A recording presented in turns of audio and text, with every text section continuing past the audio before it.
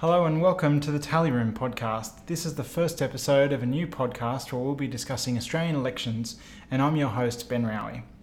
In today's episode, we'll be discussing the latest election news, the strange upcoming state by-election in Perth, and the lack of women representing the Liberal Party. I'm joined by two guests today for our first discussion. My first guest is Stuart Jackson. Hi, Ben. Hi, Stuart. And my second guest is Megan Clement-Cuzner. Hi, Ben. Hi, everyone. So this is actually our second attempt at doing our first podcast. We got together last week and had a bit of a chat and had some problems with the audio not saving.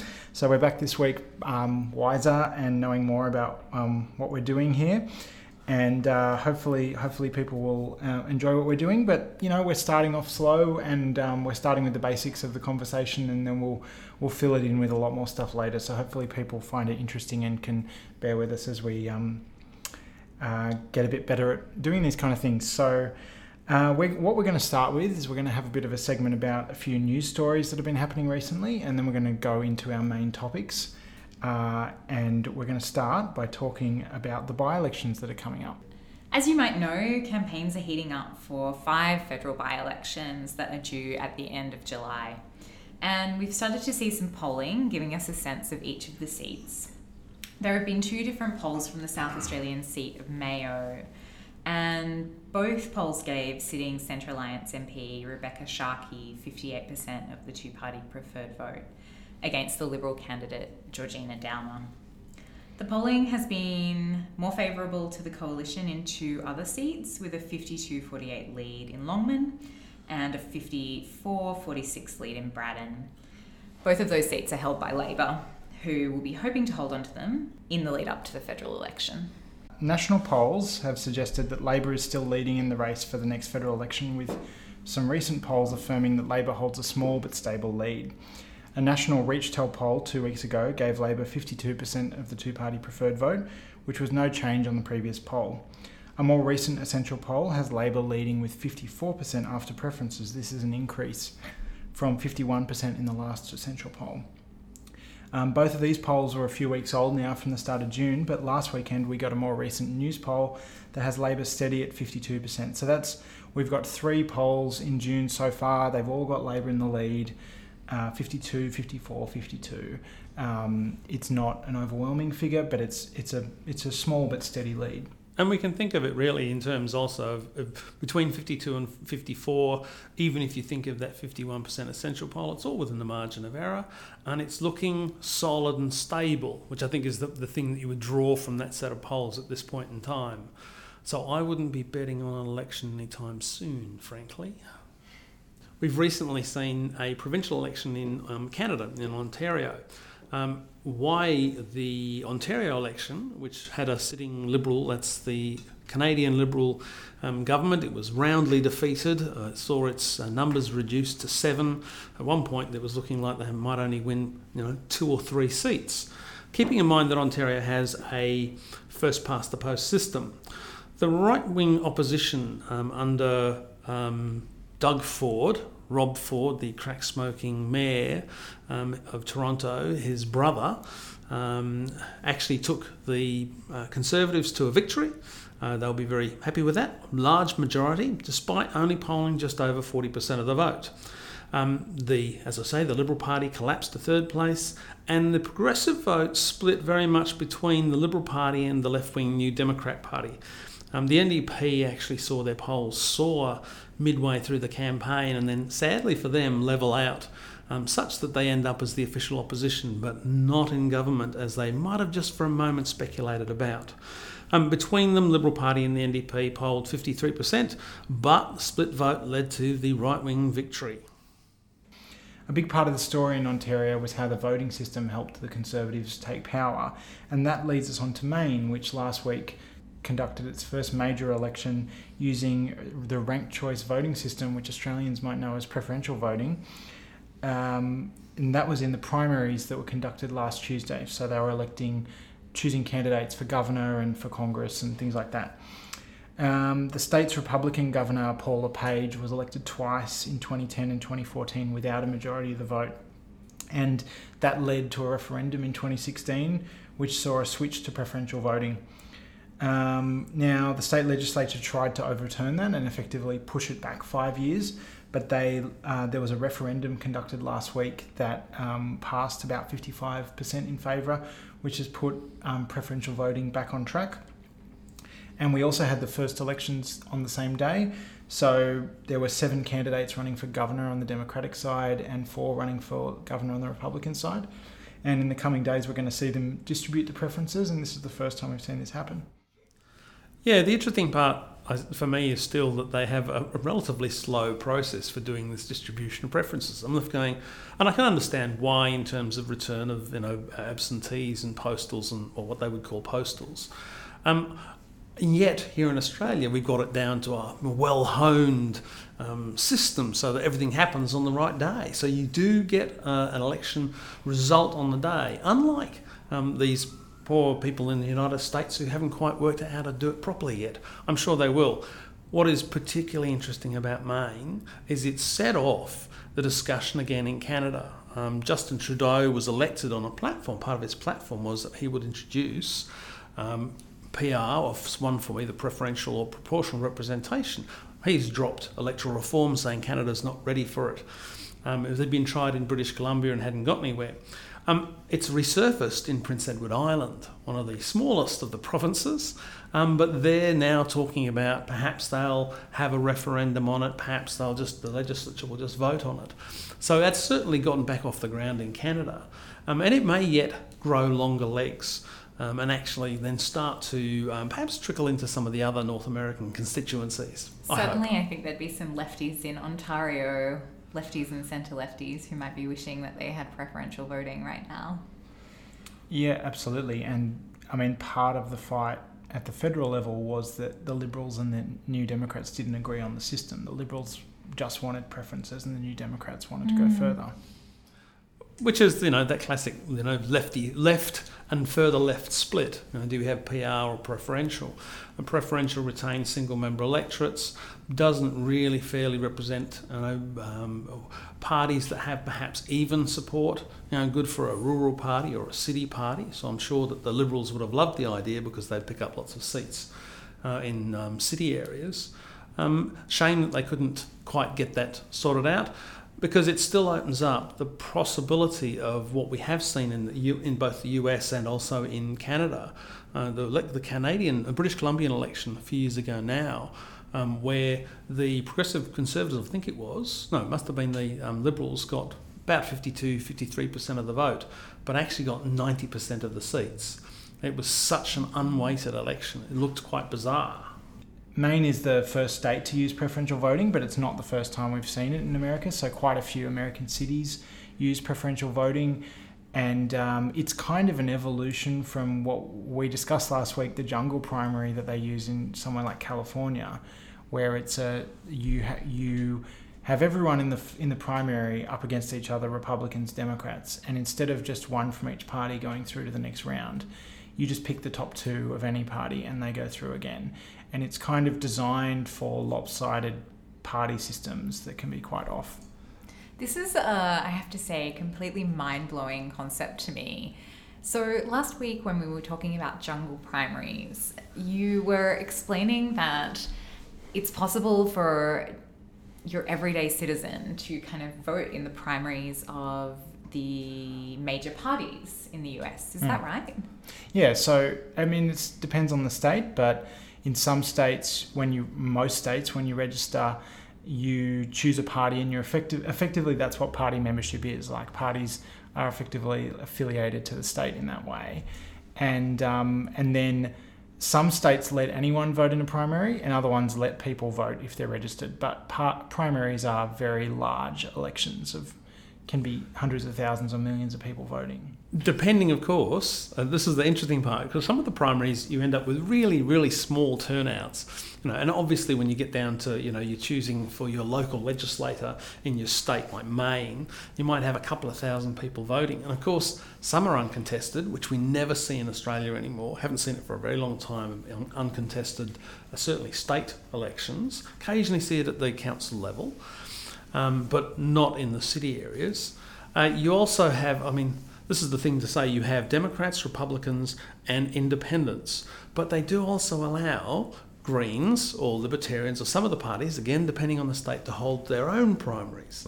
And then we have the jungle primary, and that's just more fun. Louisiana and California, the great proponents of the jungle primary. My favourite example of how the regular system of primaries can be a problem is you have a lot of places in America where the party balance is extremely lopsided, particularly in the big cities. And a lot of big city elections, whoever wins the Democratic primary just de facto wins the general election. But the primary has a lot fewer people voting, if only because it's held earlier in the year and at a less convenient time. And there's an example of that in The Wire that we were discussing last week, the TV show from about 10 years ago, where the big election in it is actually not the general election, it's the primary, and there's this kind of long lag where the sitting mayor is still in office after the election, while he waits for a general election where the Republican is very weak. So a jungle primary solves that problem by effectively moving that main contest to the end of the year. Listeners, you can't see us, but my face is just a picture of shock right now, because The Wire is my wife's favourite show and we have watched it through probably 3 times. I may have been on my phone a lot the 3rd time around.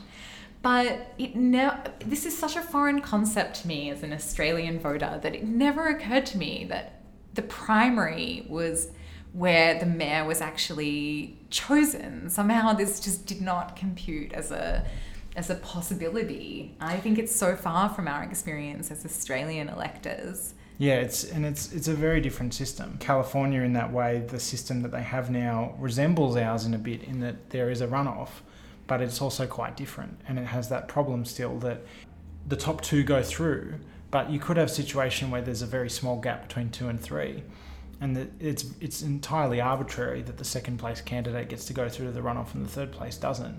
And you can end up in situations where even when the party balance is quite close, one party could get both of the spots in the runoff just because they're running less candidates and their vote is more efficiently distributed. And you can have a situation where 2 Republicans are running and 10 Democrats, and the 10 Democrats split the vote in such a way that the race is over and the Republican has won. And you don't have those problems under our system. Like people can get elected from 3rd or 4th. It doesn't happen very often, but that can happen. It's not something we need to worry about. I think that's true, but something that I do wonder about is whether or not it makes the party system in America a lot more open than the party system in Australia. And I think here, if you're a member of a political party, it implies a much closer affiliation than being a registered party voter in the USA. Is that right? Or is that a misconception? Well. Now, here's the interesting thing about the way the primaries have tended to work. In the jungle primary system, yes, it can throw up some odd candidates who can do rather well. And indeed, a normal primary system can throw up some fun candidates. The open Nazi who is running for the Republican Party in Wisconsin because he was the only person to actually file the necessary paperwork. Oh my God, that is terrible. So you have this problem where sometimes that system can generate some quite odd characters. Now, the issue is going to be that come the general election, the Democrats are going to say, so vote for the Republicans, you'll be voting for a Nazi, which isn't going to play out well. Right? In Australia, you can have, usually you don't get quite such interesting characters ending up as candidates, but that's the thing you can have with a very, very open primary system, is you can end up with odd characters. And it's not, however, unknown in Australia for a person who was not expected to win whatsoever, therefore nobody else nominated, they just didn't think about it, and that person to go on to win. From memory, it was the seat of Swan Hills in Western Australia in 2001. Wasn't expected to go to the Labor Party. It was either 2001 or 2004, but wasn't expected to go to the Labor Party. Young woman, just out of university, decides to nominate. The usual candidate didn't get his forms to the party in time, so didn't get to be the candidate. And there was a swing to the Labor Party, and they romped it in. Well, I feel like you're straying into Barry Urban territory there, but my favourite example of that is the New Democrats in Canada had a very good election, and nearly all of their extra seats came in Quebec, where they'd only ever held one seat, and they ended up winning nearly every seat in the province. and they had like 5 university students who got elected. People who were elected to francophone seats in Quebec who didn't speak French. Oh my lord! People who weren't in their constituency. They were in Montreal, like with their university group on election night, and then they got a call saying you better come home because we think you've been elected. So, well, the popularity of Jack Layton at that election was so high, it just went through the roof coming into the election. Unfortunately, he was the leader of the New Democrats. He unfortunately died not long after the election. It wasn't expected to do so well. But I wanted to come back to the point, Meg, you made about how much more open the American party system is, because I do think that there is something that if you join a party in Australia, it's much more of a commitment. Even if you don't have a lot of power within the party, it's still a much smaller group of people who are affiliated formally to a party, and the people who have influence over who is a candidate is much smaller. So in a way, it doesn't mean as much to call yourself a Democrat or a Republican, and I think that's part of the reason that someone like Bernie Sanders can, even though he was otherwise an independent, can be affiliated to the Democratic Party and run in their presidential primary. Whereas I feel like the politics of the Clinton and Sanders race doesn't take place all within one party in most other countries. Like in most other countries, that kind of dynamic takes place in a multi-party system, you know, whether it's our system or a European system where you might have multiple parties at the left and different kind of persuasions. So there's an element in America that negotiation happens within the parties, because the parties are such big tents that they cover almost everything. And part of that is the primary, because the primary does limit the power of the power brokers to lock everything down. Except I would suggest that's not actually entirely true. What we saw in this last round of primaries that have been happening over the last few weeks in the US is that establishment candidates, those backed by the Republican or GOP establishment or Democrat establishment, have been the ones that are winning. They're also the ones that are attracting the most money. And at the end of the day, it's a financial arms race, US elections, given that the presidential election is still only 2.5 years away. Will be $1 billion per candidate election. Enormous elections. So I see what you're saying there, Stuart, but I guess I'm curious, because I think the last few elections that we've seen in the US have seen outsider or so-called outsider candidates take the lead in the Democratic Party. So Bernie was an outsider candidate and Obama before him. I realize that these are still guys who managed to raise huge amounts of money, but I don't know, riddle me that one. Mark Latham. There you go. There's your outsider candidate. Consider the number of candidates come out to election, and this actually comes into Darling Range, which I know we're going to talk about, who have to stand aside whether they're actually been elected or they're only a candidate and they haven't even, they've been pre-selected, and then people find out something about them. You're a Liberal candidate standing in the hills and you can't remember the 4 key points that you're supposed to remember. You don't get the slogan right, and that's it, you're done. So odd candidates can get through. Liberal Party MP Jane Prentice, who represents the Brisbane seat of Ryan, lost LNP pre-selection for her seat last month. She is one of only 14 coalition women holding seats in the lower house, and they sit alongside 62 coalition men. Since then, we've seen Malcolm Turnbull and Scott Morrison step in to protect Anne Sudmalis from a pre-selection challenge in Gilmore, and a lot of discussion about why the Liberal Party has such a low number of women in Parliament. So, I'll go to you first, Meg. What do you think is holding them back? Do you think it's Liberal Party voters don't want to vote for women?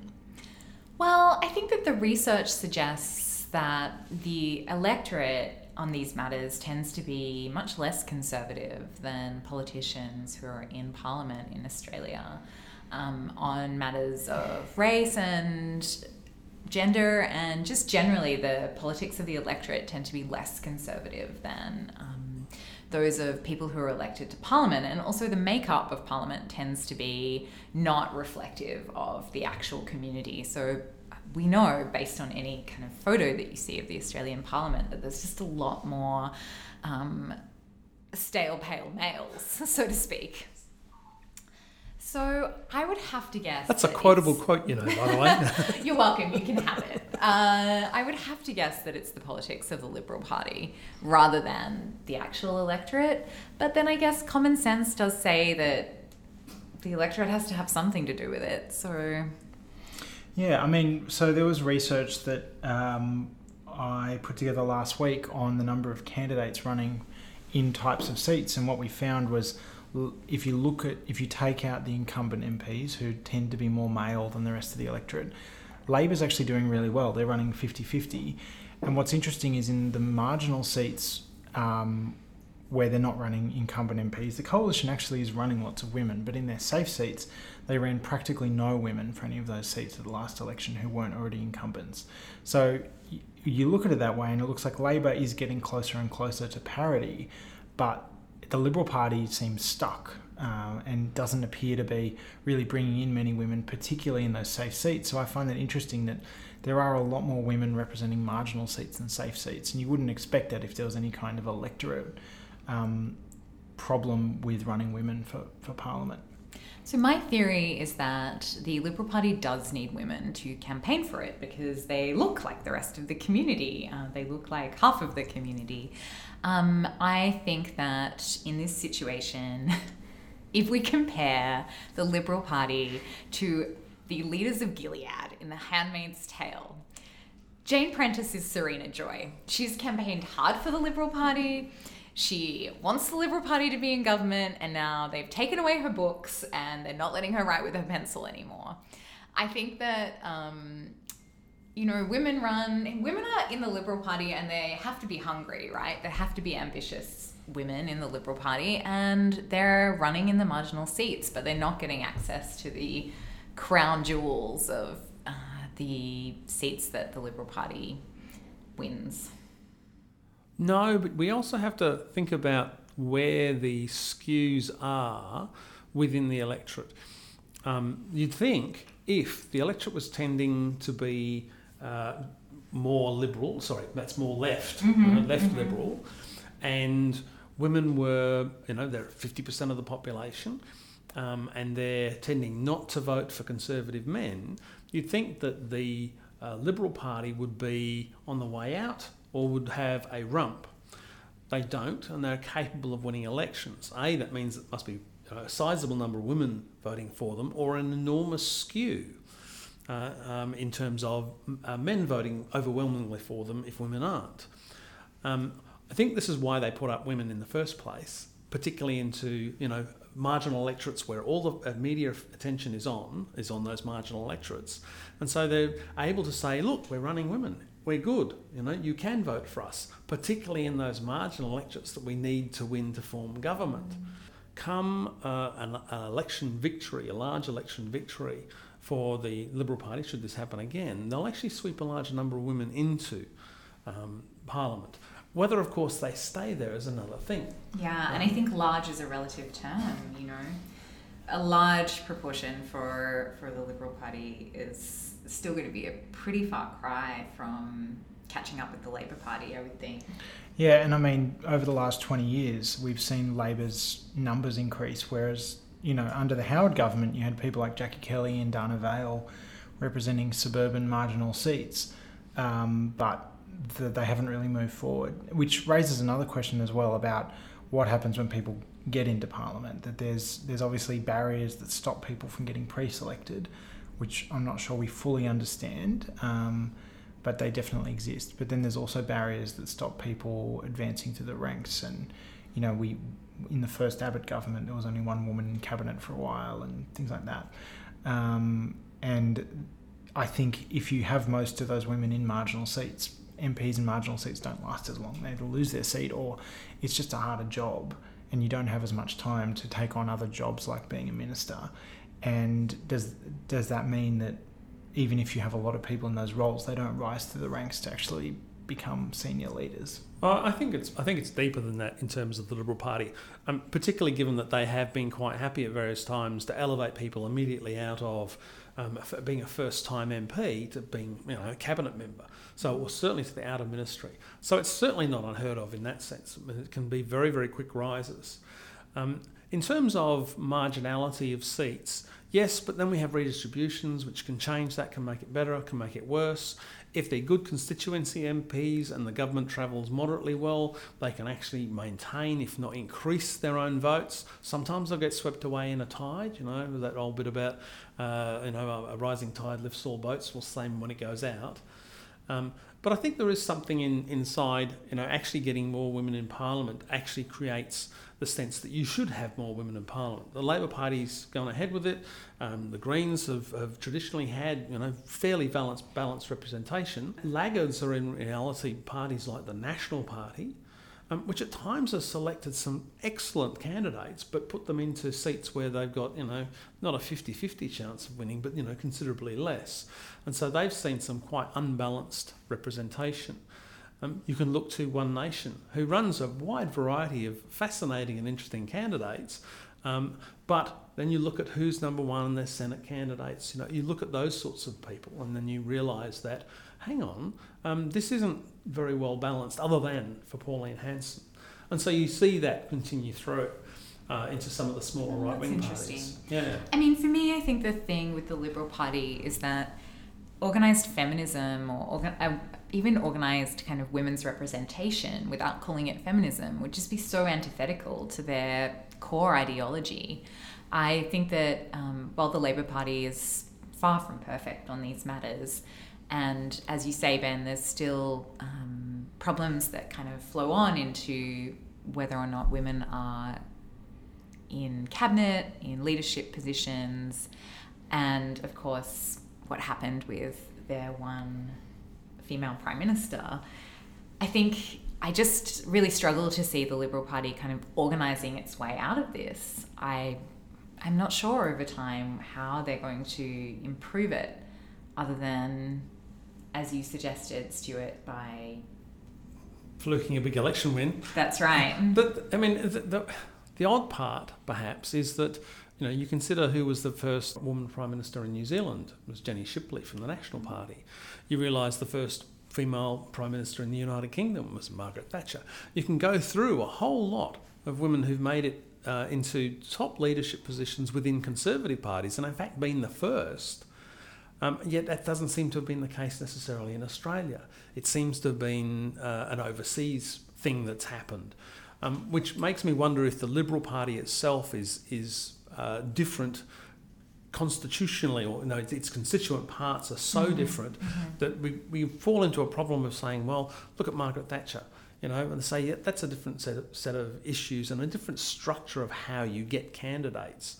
Here, New South Wales, the state council has a big say. So actually, the state party could intervene quite severely. But we don't have that. I mean, Tony Abbott's big thing here was, we'll have the constituencies do it. We'll actually have the local members. That's got an even bigger chance of turning out your stale pale males, more than, perhaps. So I take your point, and I actually think, well, that actually presents us with a real problem for the Liberal Party, or presents the Liberal Party with a real problem going forward, that perhaps their current ideology is not going to allow them to pull more women in. Unlike Menziite Liberals, 1950s Liberals, Menzies was a street fighter when it came to politics, but it was an expansive view, and it was a welcoming view, and it was an inclusive view. Perhaps that's not what we're seeing now in the Liberal Party.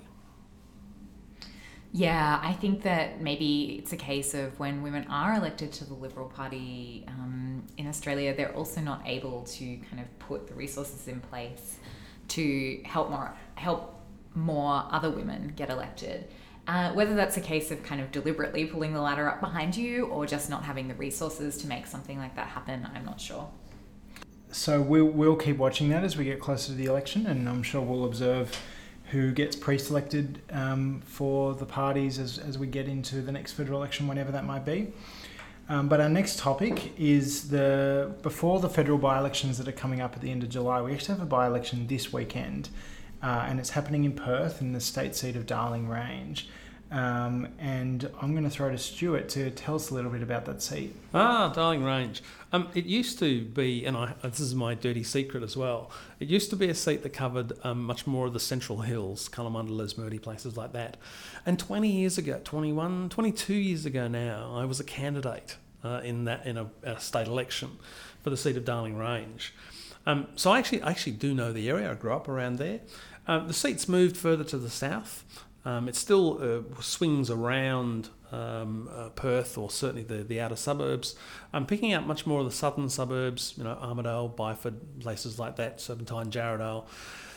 It does also pick up orchards and vineyards and chook sheds. Used to be, forestry. It sounds so atmospheric, Stuart. It should, if it was a little bit more towards the coast, it would pick up your Pentecostals and your evangelicals. Less atmospheric. A very interesting sort of area at the end of the day. It's particularly interesting given the previous conversation about women in politics. A marginal seat, both the Labor and Liberal Party have two women, both of them have a woman running for them. So perhaps there's another case of marginal seat, better put a woman up. If it was a safe seat, would the West Australian Liberal Party have done that? Open question. Interesting, and they're both relatively young women as well, I think. Yeah, and there's actually been 3 women pre-selected for the major parties because Labor's first attempt didn't work out, and that brings us to the former MP who's been forced to resign, Barry Urban, who there's a saying I've heard that a high tide brings in some driftwood. And the WA Labor Party had a very good election in 2017. He got a 19% swing in Darling Range. Nobody really expected him to get elected. The much vaunted vetting of candidates, I think, is where you were going to go with that. The much vaunted Labor vetting of candidates may have slipped up in this case. Yeah, so Barry Urban, it was discovered that he was wearing medals to do with police service that he hadn't earned, and once that was exposed, the whole story came out of all the different things in his background that was not true, and eventually he resigned, but they were on the verge of kicking him out of the parliament, which is extremely rare for basically everything that he said about his background being false, university degrees and all sorts of things. And it kind of, the victim... A Walter Mitty character, Meg's face. I'm sorry, listeners. I've just kind of stopped Ben by virtue, I think, of the sheer horror and confusion on my face about this character, Barry Urban. How could someone make up such a background story? Blows my mind. Yeah, well, I mean, I don't know if you didn't think he'd get elected, but... That's probably it. He probably thought he wasn't going to be elected. One of the consequences of Barry Urban's issues was that the next Labor candidate who was replacing him had a relatively small issue with her CV, that she had an old LinkedIn page. She hadn't used it for anything public. She'd taken it down when she became a candidate, but it mentioned an MBA that she was undertaking, and it didn't refer to the fact that she hadn't finished it yet. She'd completed like a year of it or something. Should have had the word incomplete or something on there. But it just said that she had an MBA, and the Liberal Party made it a big issue in the campaign and whipped it up, and it ended up bringing her unstuck. And in the end, she withdrew and Labor found a new candidate. And it'll be interesting to see what impact that has on the race and what people think of that, because it, in any other case it probably wouldn't have been a big deal, but after everything that had happened. And interestingly, in the wake of all of that, Labor's polling pretty well there at the moment, aren't they? Yeah, so we already know that at the state level Labor has been doing very well, and federal polls suggest that Labor is up in WA, so even with all of the problems that they've had in this seat, you'd expect them to have a good chance. And for whatever it's worth, and it's one poll and it's a small sample, but there was a ReachTel poll on Sunday that had Labor on 54% 2PP in Darling Range, which would be a comfortable, solid victory if that's what they got. Salt pinch large thereof, It's a seat poll. We can't, unfortunately, trust seat polls. It's indicative, perhaps, and that will give Labor people much more heart coming into it. And perhaps maybe even dishearten a few of the Liberal Party members there as well. it may galvanise both sides. Either way, we know also that there'll be a slightly lower turnout. Now, the issue is going to be making sure that people turn out, because you have absentee votes, you have people not realising there's a by-election on, forgetting about it, doing all the things. When you have a general election, you can't avoid it, but a by-election's a little trickier. So it might just be that there's now even a little bit of notice that you actually have to go out and vote in Darling Range. Maybe it's actually starting to show, yes, the Labor Party's doing well enough and enough people know about it, and they're going to be out there and they're going to actually go and turn up to vote. So we will be back next week with another podcast, and we'll be covering the results of that by-election as well as other topics. We will definitely be returning at some point to the topic of seat-specific polling, because that has been a big controversy recently, and there's been some really interesting research on that area, but we're going to come back to that later. But we're going to finish now with this first episode. Firstly, I want to thank Meg and Stuart for joining me, and thank you to everyone for listening. So we're planning to do episodes every 2 weeks, but we'll try to squeeze one in next week. And if you're interested in this, you can subscribe via iTunes or whatever podcast app you prefer to use, and you can follow The Tally Room on Twitter @The Tally Room, or like us on Facebook. Information about this podcast will be available at www.tallyroom.com.au, and you can email questions or feedback to thetallyroom@gmail.com. Until next time, thanks for listening. Bye, guys. Bye.